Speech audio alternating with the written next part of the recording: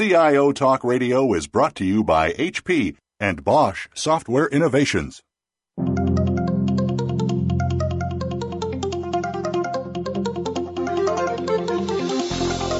Welcome to CIO Talk Radio with your host, Sanjog Aul. All comments, views, and opinions expressed on this show are strictly those of the host, guests, and callers. Now, here's Sanjog Aul. Hello and welcome to CIO Talk Radio. To learn more about the show, please visit www.ciotalkradio.com. And as always, we invite you to join the discussion on Twitter, #CTR Live. Today's topic is effectively managing end-of-life transitions. And our guest for today's show is Bill Chapman, who's the Vice President of IT for Arrow Electronic. How are you, Bill? How is life treating you?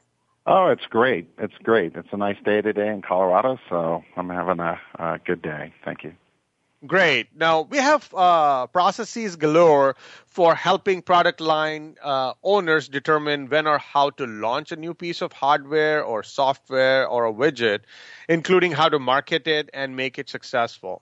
But there comes a point when you need to sunset a product or a solution that you may be offering. Often CIOs and product managers go well past that point because they don't have a strong process. So today we wanted to dig into some of the challenges that may be associated with the end of life of such a product. So Bill, starting with this whole product life cycle, we know that we look at a lot of different areas when we are launching a product.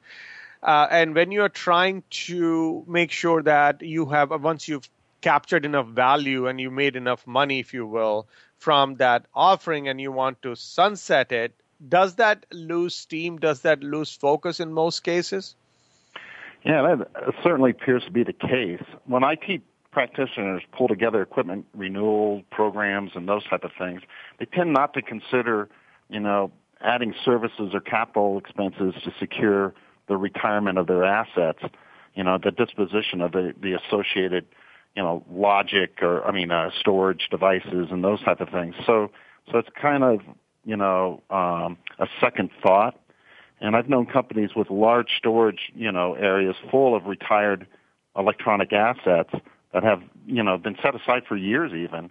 And, they still contain intellectual property, and there's concerns that the CIO should have regarding, ensuring that the intellectual property isn't dispositioned improperly, that it, goes on and passes on to somebody else. And, the assets could end up in landfills with asset tags pointing back to their companies. And they also need to be able to trust that the disposition of those assets have been effective, right? And it's difficult to find the staff that's focused on that because that's not their primary duty. So this, of course, is a dilemma. So they tend not to deal with this end-of-life piece for assets. So would you say the end of life is a little, not exactly depressing, but something which is not going to directly add to the top line growth or bottom line savings? It is more like a necessary evil because you want to call it what we call sometimes as creative destruction, where you would let a particular product or solution go for it to be replaced by something which is more in line with what the market wants today. And that could very well mean for a product company which is launching a new product and also an enterprise application which a CIO might be retiring or sunsetting just to make sure that people are now going to let go of that old system or software and make room for the new. So do you think that is a challenge because people don't have a connection to the top line growth or bottom line, like direct impact is not there, and that's why there is a stepchild syndrome? Yeah, I think, the focus on a company, and it's natural and it makes a lot of sense, is essentially, looking at the strategic end of things, that they're trying to create new market opportunities and strategic growth.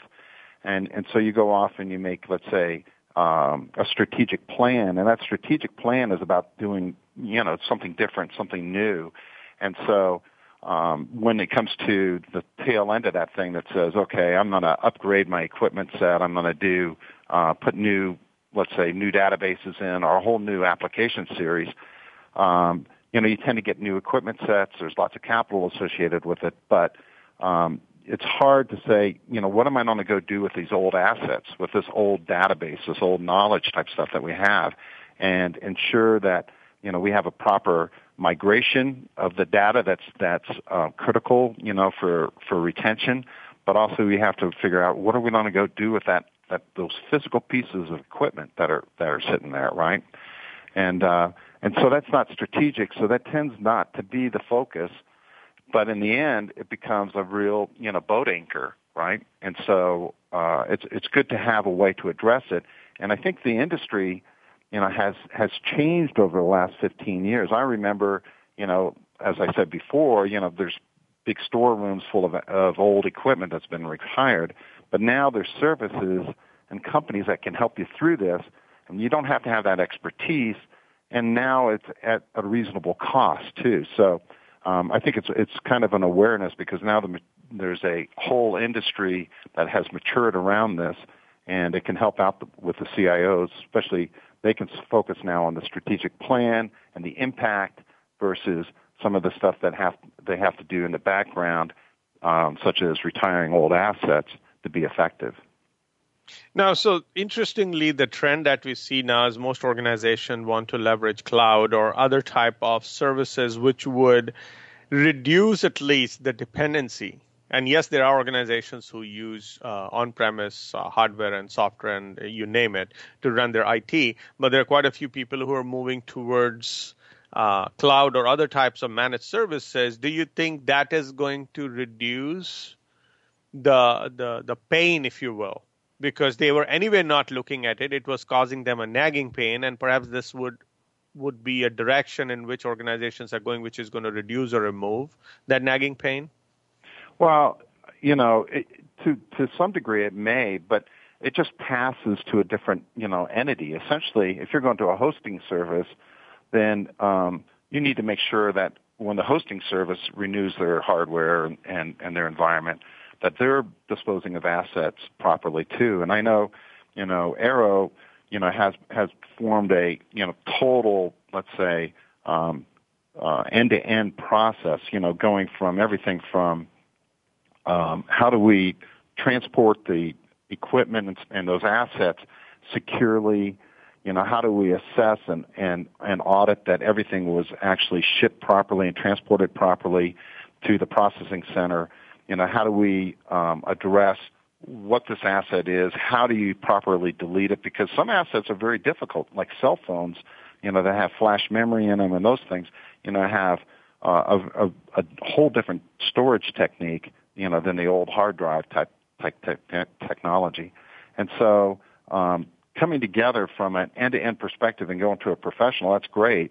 But, these hosting companies now, these cloud service companies, they also have that responsibility now. It just kind of moved to a different, let's say, entity.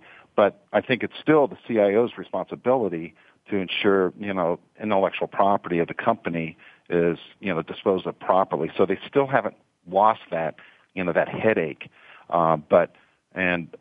And so they need to make sure that whoever their service provider is or hosting service provider is, properly disposes of that equipment also.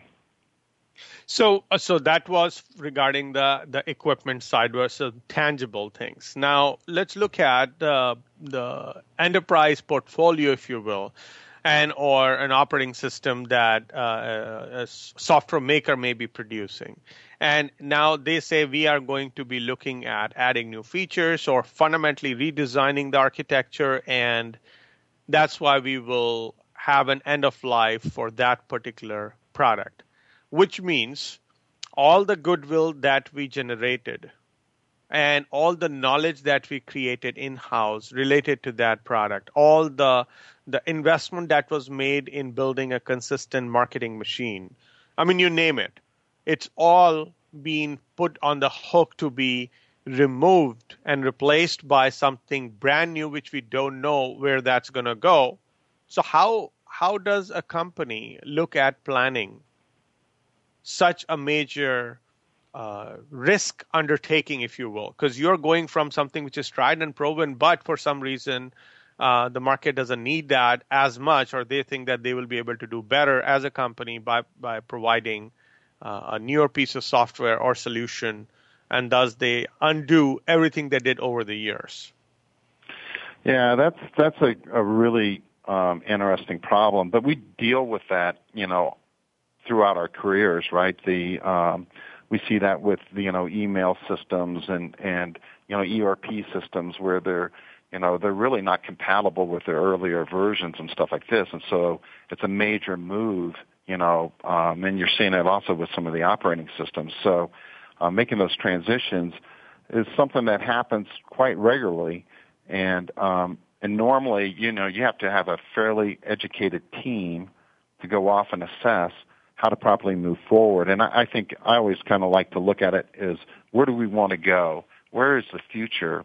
And then identify that future point, and then kind of back into, okay, now how do I disposition ourselves, to get to that point? Do I need to extract the data, convert it into a new format, concatenate fields together or whatever? Those things, those details, though they're, they seem to be distracting, those details are essentially the critical pieces of a strategy to go replace, let's say, major software system changes and stuff like that. Where do you think the ball gets dropped? Because, of course, everybody likes to do the best they can. What are the traps and gotchas? Well, I think in any of these dispositions, a lot of times the focus is on the new stuff. When you pitch a capital request, you're looking at, here's what the benefits are, here's the ROI, here's the plan and impact on the business and let's say the market opportunities and so on and so forth.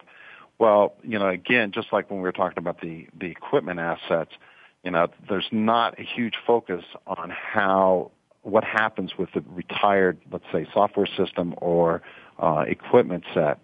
And I tend to use, service providers that know that particular product, right? And they can help me disposition how I'm going to deal with, let's say, the retirement, right? Which could be, moving data, converting data to a new set of information or structure, and it's also the same thing with the equipment. So I think the ball gets dropped because the whole focus of the business and the IT team is really about getting the new thing up rather than retiring the old thing. And that's why I think it's more critical than ever to have, services that are, let's say, experts and they practice in this field so that, you don't have to worry about that. You can keep a team that has a focus on market impact, business profitability, those type of things, rather than, the disposition of something that's been retired. So would you say, all in all, planning and conceptualizing and outlining the action items before how all this is going to work out, do you think is less of an issue for organizations? Is it more when we are trying to make all this happen and then you see that you have gaps in capabilities of pulling this off within a company just by themselves? Yeah, that's a really good question. And I used to have I have a playbook that kind of says, here's the things that I would do, in a project. And one of those sections of that playbook says, here's retirement. And the retirement could be equipment or it could be software, data or whatever. And there's a lot of things to consider there. And so I used to kind of keep that up to date. It was like, is there government information on here? Is there, regulatory type things I have to deal with? Is there personal information, contained in this equipment type stuff? And that became fairly complex, And so, it was definitely a worry, but it was something that I know that in the end, you don't get a lot of credit from it, from disposing of something, correctly, because that's just kind of part of the baseline that they expect a CIO or, an executive to go deal with. So I now believe that it's much simpler. You don't have to deal with all that stuff. You can outsource that and not have to keep that expertise. And your expertise can be focused on having the business impact and moving forward with the business versus trying to, take care of some of the past, right? You don't want to take one step forward and two steps back type of thing. And that's why I think, that's why I was so interested to kind of get into this industry a little bit. And I think it's a great opportunity for companies to kind of offload some very complex stuff and be comfortable, right, and ensured that assets are going to be dispositioned properly. Let's take a quick break, listeners. When we come back, let's talk about the ability to be proactively think when should we stop supporting a product that is no longer profitable, or know when the right time is to sunset. Because there is no crystal ball, but if you're going to take that product or solution to the very nth mile where it has got no value left, you might be incurring losses already. That will not be looked very positively by anyone involved. But if you leave it too early, you're leaving money on the table. So what all goes into the decision making, and what all issues that we feel or face, and the dilemmas that we face while we try to do it. Let's explore that. Please stay tuned, listeners. We'll be right back.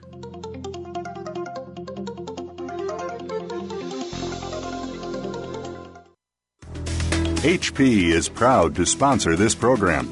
Find out how the HP as a service solution for SAP HANA can help you gain instant, impactful business results without capital investment by logging on to hp.com. Transform information into intelligence and a competitive advantage with a full spectrum of SAP HANA products and services from HP, a global SAP hosting partner. Bosch Software Innovations is proud to sponsor this program. Visit www.bosch-si.com/connected manufacturing to find out how Bosch can help you improve your operational performance and become a manufacturing industry leader in a connected world. Change the way you predict, manage, and produce outcomes. Bosch Connected Manufacturing.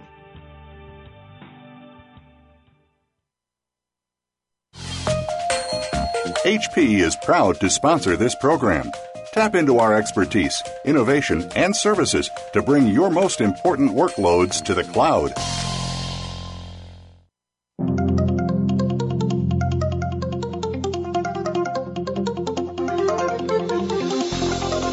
You are listening to CIO Talk Radio with Sanjog Aul. To learn more about the show, please visit www.ciotalkradio.com. If you have a question or comment, call toll-free at 1-866-472-5790. That number again is 1-866-472-5790. Now, back to the show. Here's Sanjog Aul.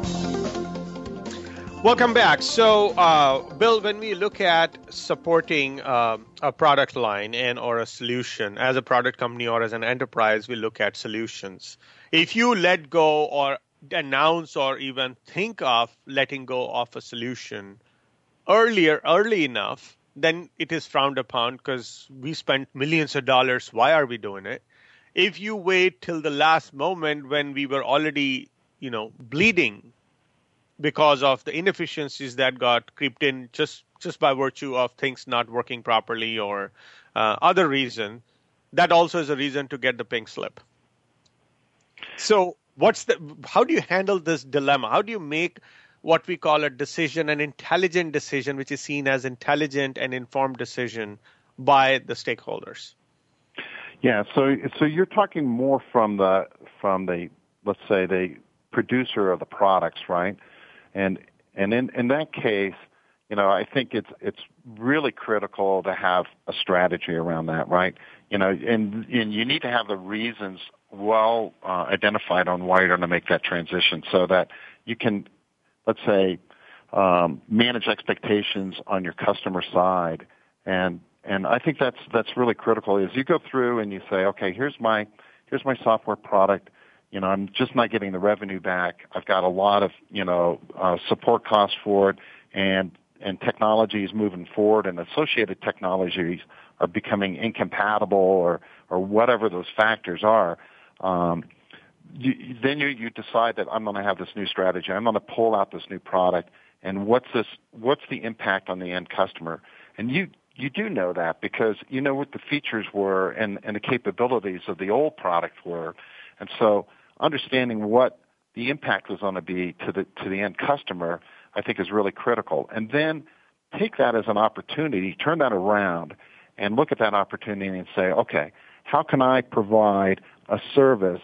And it may be, a fee-based service, right? Or maybe a free service, depending upon how you are in the market on this. But how can I provide a service to retain my customers, right, and make that transition over to the new product, right, or the revised product, easy or amenable, so that they'll essentially stay with our product line. Maybe it's the new one or the old one. But there's a whole other side to that. There is this whole secondary market that says it's okay to run old. It's okay to run old equipment, and it's okay to run old software. And you can see products every day that have old operating systems in it, are using old processors and those type of things. And I think when we look into some of these like asset disposition parts, there's also this whole other side of when you dispose of an asset, creating spare parts out of that. And I think this whole spare part things on old equipment that have old software running on it gives that whole that generation a second life, right?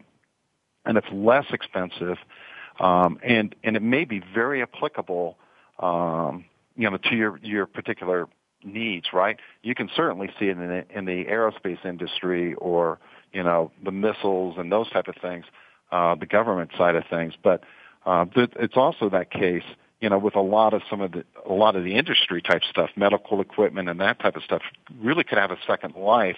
And I think that's one of the things that the product manufacturers, both the hardware and software companies, should look at, that they could support the second life instead of trying to avoid that, happening, right? I think that's probably good for, the society as a whole, because third world countries could leverage some of this stuff. And so I think there's a whole different perspective to this. It's not just about moving to the new product to be competitive. It's about, can I offer a service to help transition existing customers that want to move? And is there a whole different avenue of, can I create a renewal, a second life or extended life? And how can I do that? And you don't have to do that as the product company. You could do that as, go out and ask a company that's capable of doing that for you and pull that together, right, as a whole plan, and then you push that out into the market, right? Would you call that as a corporate social responsibility and a good PR initiative versus something which is looked at in terms of dollars and cents? Well, I think, and that's one of the reasons I kind of got into this whole thing. I think there is a social responsibility to this, but I think it needs to be effective and profitable, right? I mean, companies can't, maintain old, antiquated stuff and lose money. That's just, the stockholders, the stakeholders in the company aren't going to support that. So I think it's really important to say, if there is a second life, if there's a renewal or a disposition where you're scrapping and salvaging stuff, they need to be able to make money on it. So it's a partnership. And I think that the technology now and the maturity of the industries, and especially in the asset disposition side, has come to that point where you can now leverage that and partner up with somebody who's capable of doing that. Now, what you just mentioned actually makes total sense when you're talking about something which can be leveraged as is or with minor changes in another organization or can be sent to a third world country, et cetera, that you mentioned. When a CIO or another leader is built, say, a mothership ERP, not just customized another provider's ERP, for example, this option may not be available, but they had spent millions in producing it over the last, say, decade or decade and a half. And now comes the time when they say, we got to go and change it. The requirements have changed so much. Maybe the code, the way it was written, is so kludgy that we cannot keep ripping it apart and fixing it. So let's fundamentally revamp. How does someone get funding to let go of something which has been working, even though it is bleeding, to get a revamp, get the blessing for that? Yeah, I think, that's the old cash cow type of thing, that business has to face all the time. And you go through the business program, economics type program, and they say, okay, how do you extend that life, or how do you create a new, curve for that product life cycle? And so I think, those are really important questions too, because that's part of being an effective leader, I think, is saying, okay, at some point, there is an end of life. When I created this, or when my customers create, a capital request or a plan to spend all this money to put in a solution, then, part of this also should say, you know what, I should be getting my ROI back, in 3 to 5 years. And then when you get into this, extended life where customers are using something for 10 years, right? You need to make it attractive for them to transition, but you need to look at the ROI too, because, you've introduced other products, you've done these different things. So can you provide a migration path? And all of those things are part of I would say also part of the sales playbook, right? The sales team should be able to say, hey, listen, part of one of our services is to help you migrate over to here. And if you can understand that, because of, I think, let's say, security, let's say application security is a critical type thing, and it drives a lot of changes. And you could say, listen, our system works, but, it's not going to work on on a newer equipment set. Your equipment set is aging, or the patches for security have changed, and they essentially put a liability on or risk to your software running consistently. How do we make you go through this process so that in the end, you can reduce that risk, and you can run your solution with the perspective that you're not going to have any business continuity issues and that type of stuff. So I look at these things as opportunities, but I do think that it's really important that both sides, the customer and the manufacturer or supplier of the products, should be making money off of this thing, right? And that should have happened. Let's say the original money, the original ROI should have been taken care of, and now you've got this secondary ROI that you need to kind of look at. But it may not be like something that's outlandish, but it's something that's reasonable, and both companies can move forward with it. Does that make sense? No, definitely. Now, we would love to kind of also get into some of the risks that could come up if you really decide to cut it off, any product off at its knees.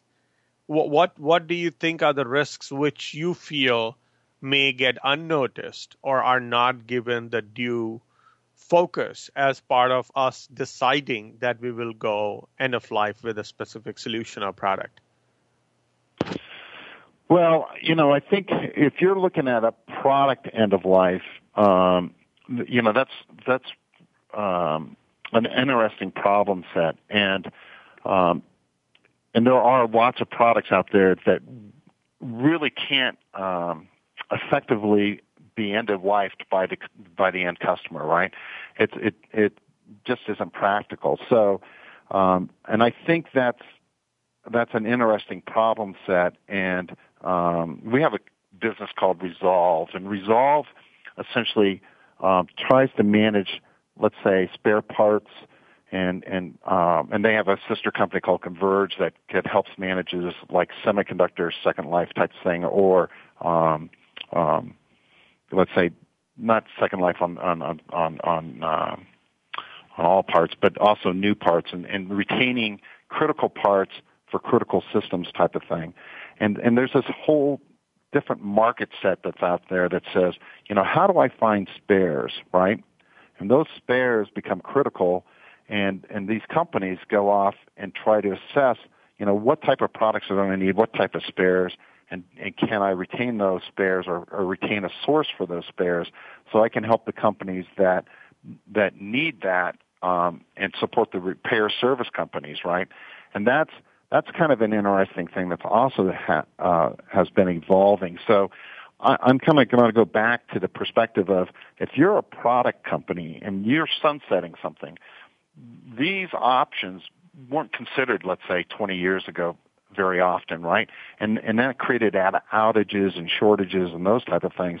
I think now, if you have products that are critical or software that's critical, you can go to companies now, and they can, like for example, Arrow will reserve product and retain product, and then there may be inventory carrying costs or this or that, or there's margins that you have to pay for because both companies need to, one company needs it, the other company needs to spend money to provide it, right? To be able to provide it, and I think that's a big thing that we can start leveraging because the supply chain is a lot more dynamic now than it was 30 years ago, and so there's a way to leverage this, and it's all about demand, the supply, and can we make this a reasonable profit, so that companies will stay in this marketplace. Let's take a quick break, listeners, and let's look at the way the supply chain could get impacted when an organization decides to sunset a product. And when we mean by supply chain is if suppose you had a software or a hardware product and you are saying we are going to not carry this anymore, that means the folks who used to provide service and support, the folks who used to provide the components for that particular product or adapters or other type of software pieces, if you will, whatever goes into a product, everything gets shifted or disrupted. How do you make sure that your supplier relationships stay intact? They understand why this is happening, and in some form or fashion, keep them on your side so that when you build a new product or you build a different product, you are able to go to them and they will be as favorable in terms of maintaining a relationship as you always had maintained with them in the past. How do you make sure this supplier ecosystem is kept in the best possible spirit? Please stay tuned, listeners. We'll be right back and explore.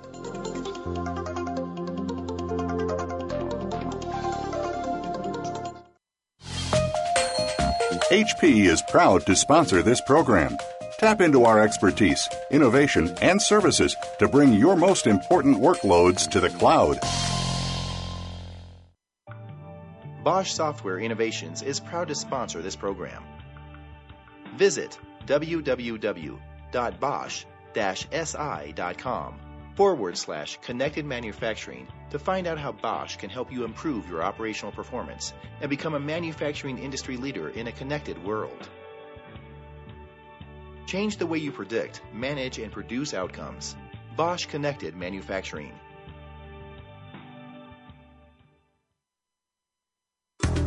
HP is proud to sponsor this program. Find out how the HP as a service solution for SAP HANA can help you gain instant, impactful business results without capital investment by logging on to hp.com. Transform information into intelligence and a competitive advantage with a full spectrum of SAP HANA products and services from HP, a global SAP hosting partner.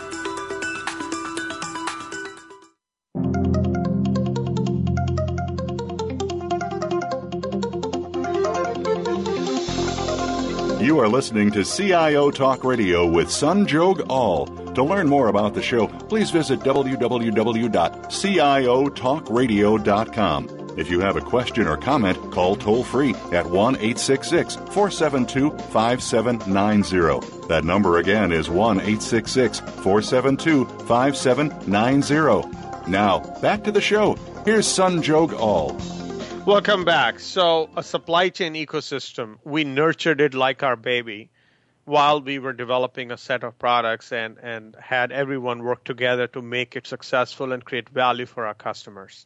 Now it's time to say goodbye to the product, the very baby that we created, but supply chain still needs to remain intact, or at least it should be available. All the partners should work and be having the relationship to a certain level that we can build new products and solutions and continue to deliver value.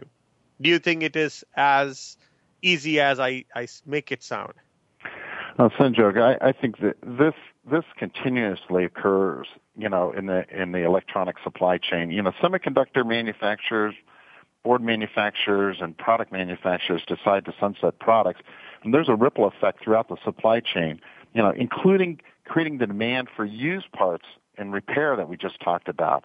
So as we, kind of look into this, we're finding that there's a need, even if people are moving to new solution sets, there's the old solution and the old parts that need to be dealt with.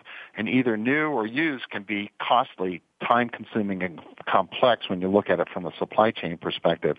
But the general dynamics of the supply chain, are consistent, right? But how the network within the supply chain can be extremely complex. And it's an interesting effect to see the rippling, across that supply chain. It's important to understand that this could be used to be not just the cause, right? But it can help with failures that are not aligned just, let's say, with the product itself, but there's other disasters that could occur, like fires and raw material, supplier bankruptcies, and those type of things that all affect the supply chain. And it's actually very similar in effect to somebody retiring product, right? If you've got a semiconductor supplier who's providing plastics or something like that to the semiconductor house, and that plastics company burns up, then they can't produce their packaging for their electronic goods, and that kills that supply also. And those tend to be even worse than, let's say, a planned retirement. But in the case of computers, there's another dynamic. The need for computer manufacturers to continuously change their product to support new consumer markets, or the consumer markets shifting, right? And they're always one-upping each other. That can derive a demand down so quickly. Even though the product was introduced 6 months ago, but now the demand has fallen off significantly. Those products essentially get sunsetted. And then that creates this, okay, how do we support those old products? Somebody bought a computer thinking they're going to have 3 to 5 years of life on it. They put an ERP system on, and they really would like to, get 20 years of life off that ERP system, yet the environment that you built that whole thing on is already obsolete in 6 months, right? So those create some huge dynamics that says having a secondary, channel, right, a second life channel becomes so much more critical, I think for us to, as CIOs, as executives in companies, we have to consider that as we decide to make these big strategic projects, because there is change. And there's a lot of dynamic change, especially even more so, I think, on the hardware side. Would you think that while there are, for the most part, the partners are not trying to sabotage any attempt for you to continue or build new products, there could be disruptions that are intentional versus unintentional? And how do you manage those? So do you create a plan B for every supplier or every element in the ecosystem that you have? Yeah, and I think in some parts, and in some ways that's fairly difficult, right? Especially when you start looking at intellectual property rights and patents and those type of things, because, there may not be a secondary product out there, and that becomes fairly critical, so if there was a way to circumvent somebody's patent and come out with a different product that competes with it, there's that's ongoing. People try to do that all the time. Companies are driving that to essentially share, let's say, in that high market, margin on profitability there for those let's say unique products. And so and I also think that gets right back into this whole thing of end of life. You need to plan that says, hey, listen, the semiconductor house, let's say, who's building the processor, has to keep moving that line forward in technology. So those lines may be running for 6 months to 8 months, and it takes them 3 months to build them, and then they switch it over. So let's say it's a year, there's no reason for those guys to go back in technology and produce those old parts again, right? Now, there are some companies that will go do that, the secondary semiconductor houses and stuff like that. But that's kind of like the plankton in the ocean, right? And that's the food source, these semiconductors. And so if you look at the dynamics there and you kind of move up, it's a interesting dynamics. And that's why I think there's all these nuances in the supply chain that provide these, extended lives through like renewal, recycling, and those type of things. So, yeah, I don't think you can, it'd be difficult to say that I'm going to buy 2 computers because of the fact that one of them may go, not have spare parts or something like that. I think that there's more effective ways in the supply chain to deal with some of those things. So one is the risk coming from supply chain. Another is your own people. Do you think coming to the enterprise environment where you may not be building a product per se, but then suppose you have a solution which you are trying to sunset and go out and take something new. What is the problem or risks that could get introduced because of our own internal people who were users of the products or champions of the products? And now they see that their trump card has been, we have decided to take that away. And that's what was the reason they were getting their paychecks. And there were other issues. How do you handle the people issues when it comes to end of life? Yeah, I think that's a really interesting question. And I've dwelled on that quite a bit because it does occur. And that is a big factor. And it is a problem because and you could look at, let's say, COBOL, right? There's a lot of COBOL solutions out there, the programming language COBOL on mainframes. And the mainframes haven't, they are kind of moving away from that in the industry, but they haven't gone away. And there's a lot of critical systems, and there's a lot of efficiencies, for the business to continue to run on those mainframes that have, let's say, older languages. And you start looking at it, and there has been over, let's say the last 15 years, a development of a, secondary support, type thing for some of the retired languages even, right? And you can see that in India. There's outsourcing companies that focus on that. So, but I think there's a lot of dynamics there, and I think it's also critical that companies understand that they need to recognize the people that are critical to the continuity and the business, disaster recovery, right, are also some of these people that support the old antiquated systems, right, because those are critical to the day-to-day operation of the business. And and it's not just, let's say, COBOL. I mean, I remember one time we were looking at sunsetting a large printer, one of those mechanical printers with conveyor belts on it that would do mass mailings, for invoicing and for paychecks and all those type of things. And to replace that thing was just a huge, deal. And because they'd been using it for 30 some odd years. And so, and the people that supported it mechanically, along with the people that supported the code that supported that, the printer, were critical. So it took a lot of effort to say, okay, we're gonna replace that. And when the company looks at that type of replacement, they're saying, boy, that doesn't give us any new revenue. It doesn't reduce our costs. As a matter of fact, it's going to increase our costs because the newer technology is more expensive than the older technology. And retaining those people were critical. But if those people start retiring, then you've got to make a move. And that gets fairly expensive. So I think it's important not just to look for people that are, on the leading edge and having impact on the leading edge, you also need to look at the people that are sustaining and that are happy sustaining things, because that's how you're going to leverage that end of the bottom side of that cost curve, right? Because now you're making a lot of money off that initial investment. Let's take a quick break, listeners. We'll be right back. And let's look at the marketing and PR response to some of these transitions. Because again, yes, there are hard dollars and numbers, but there is a lot to be said about the kind of impression and image that we maintain for our company, because that has a direct impact on how well our new products will be received and how our company is going to grow and be profitable. So what all are the challenges that are faced, and how have the organization successfully? There may be examples when they have done it successfully, and then there are examples when it was not done as successfully.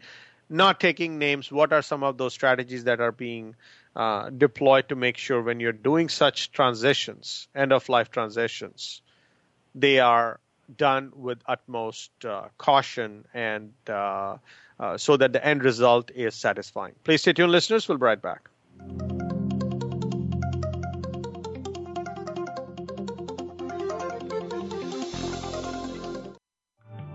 Bosch Software Innovations is proud to sponsor this program. Visit www.bosch-si.com/connected manufacturing to find out how Bosch can help you improve your operational performance and become a manufacturing industry leader in a connected world. Change the way you predict, manage, and produce outcomes. Bosch Connected Manufacturing.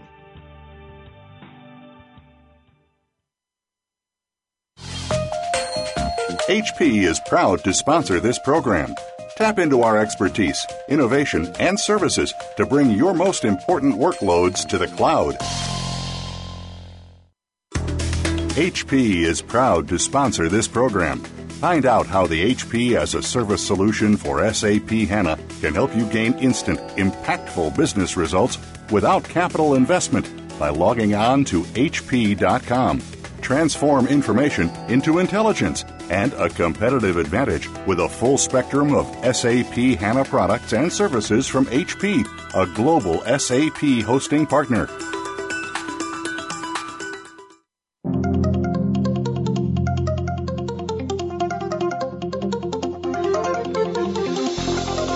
You are listening to CIO Talk Radio with Sanjog Aul. To learn more about the show, please visit www.ciotalkradio.com. If you have a question or comment, call toll-free at 1-866-472-5790. That number again is 1-866-472-5790. Now, back to the show. Here's Sanjog Aul.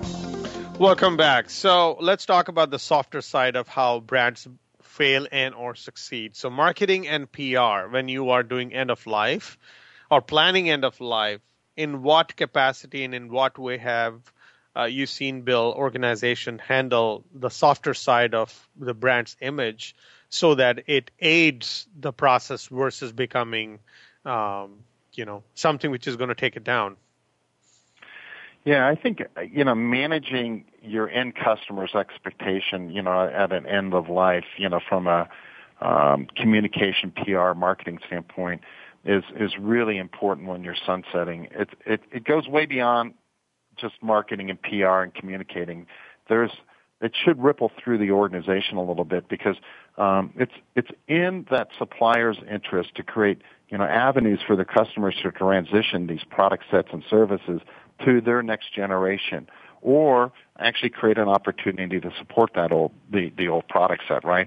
And so you have to have that plan that can support it, because your customer, they're kind of sitting there unadvised, unfamiliar with how they're going to move forward with this, especially if you're just announcing this thing. So it's nice to be, prepped with let's say, how is it going to impact the customer, and how can we help that customer resolve this? So the supplier should devise an obsolescence stocking plan, maybe, and by consulting with their customers regarding the future needs, if they need to take more time to deploy something. You can see that also. Let's say on the software side, you need to upgrade your Exchange servers worldwide. That's a difficult problem. You have different types of patch levels, different, let's say Exchange servers, and so now maybe you may want to go to a hosted emailing solution or an on-premise solution or something like that. Well, that may take years for a large company to move over to it. The small company, it seems to be more agile, and you can do some of these things a little quicker. But for a large company, that change could take a lot of time. But also those large companies, have a lot of, potential revenue behind them, right, for these suppliers. So I think of gaining an understanding of how these business plans of the supplier and how it relates to the sunsetting of key products is key. And I think it's not just enough to say, I'm going to go have a marketing campaign and communication campaign.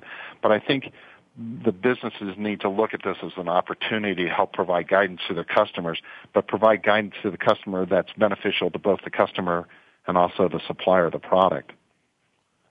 So when you look at, suppose you had to define a playbook, and you could look at end-of-life transition, where would you say is a benchmark, or is there a benchmark or set of standards that you would feel are tried and tested and proven, which organizations who have not yet embarked upon that either journey or not done it the right way could follow?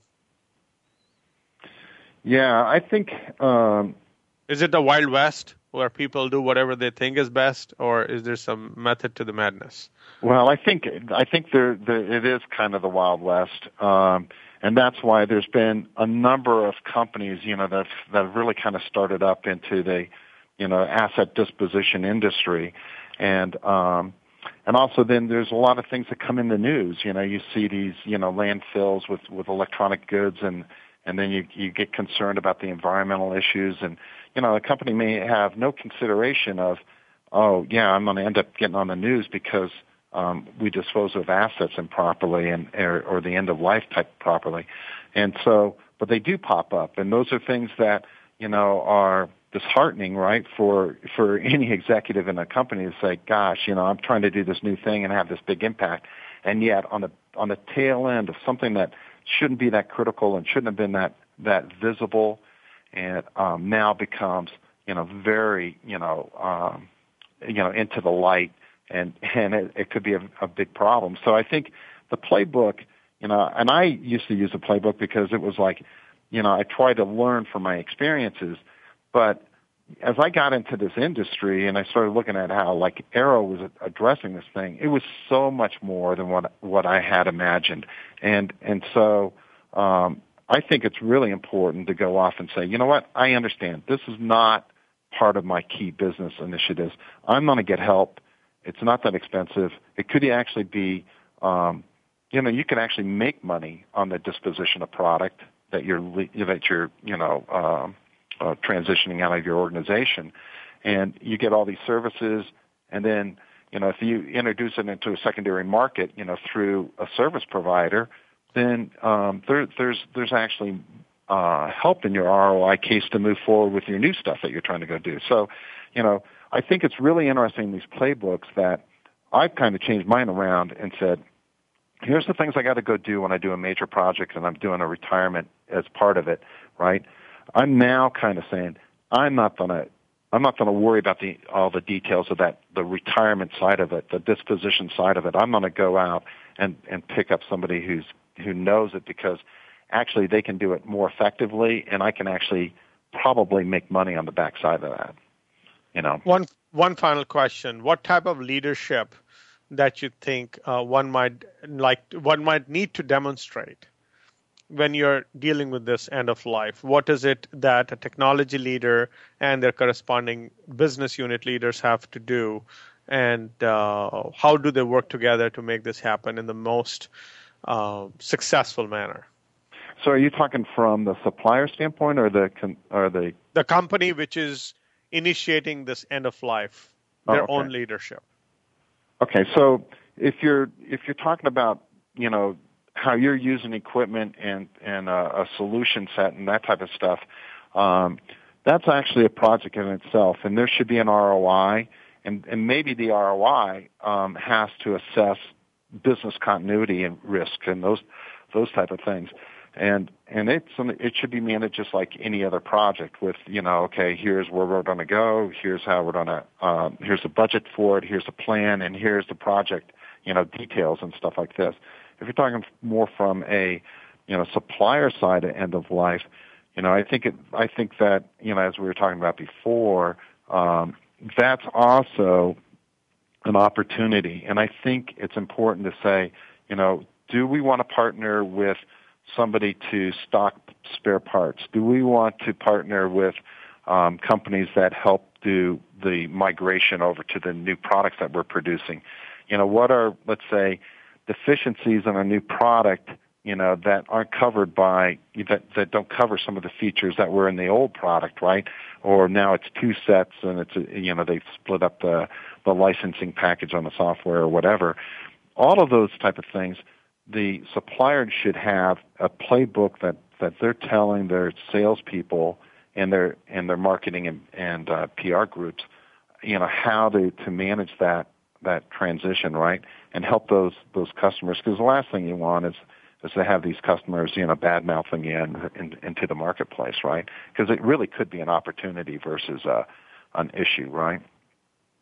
So on behalf of the show and our listeners, I'd really like to thank you, Bill, for sharing your thoughts about how organizations can effectively manage end-of-life transitions.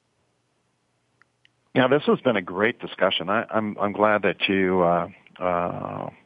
decided to kind of venture into this, because this is a difficult topic. It's, certainly not what some companies would consider strategic, but in the end, it could be just incredibly it could create an incredible issue, right, if it's not dealt with properly. So I'm glad you kind of brought it out to the surface. It's a great discussion. Thank you so much again, Bill. And listeners, hope you enjoyed and got some value out of this conversation. Please like us on Facebook, search for CIO Talk Radio, and please be sure to follow us on Twitter. And also join our new and improved newsletter. Thank you again for listening to CIO Talk Radio. This is Sanjog Aul, your talk show host. Till next week, take care and God bless. Thank you for tuning in to CIO Talk Radio. To learn more about the show, please visit www.ciotalkradio.com. Please join Sanjog Aul next Wednesday at 7 a.m. Pacific Time, 9 a.m. Central Time, and 10 a.m. Eastern Time for another hour of CIO Talk Radio on the Voice America Business Channel.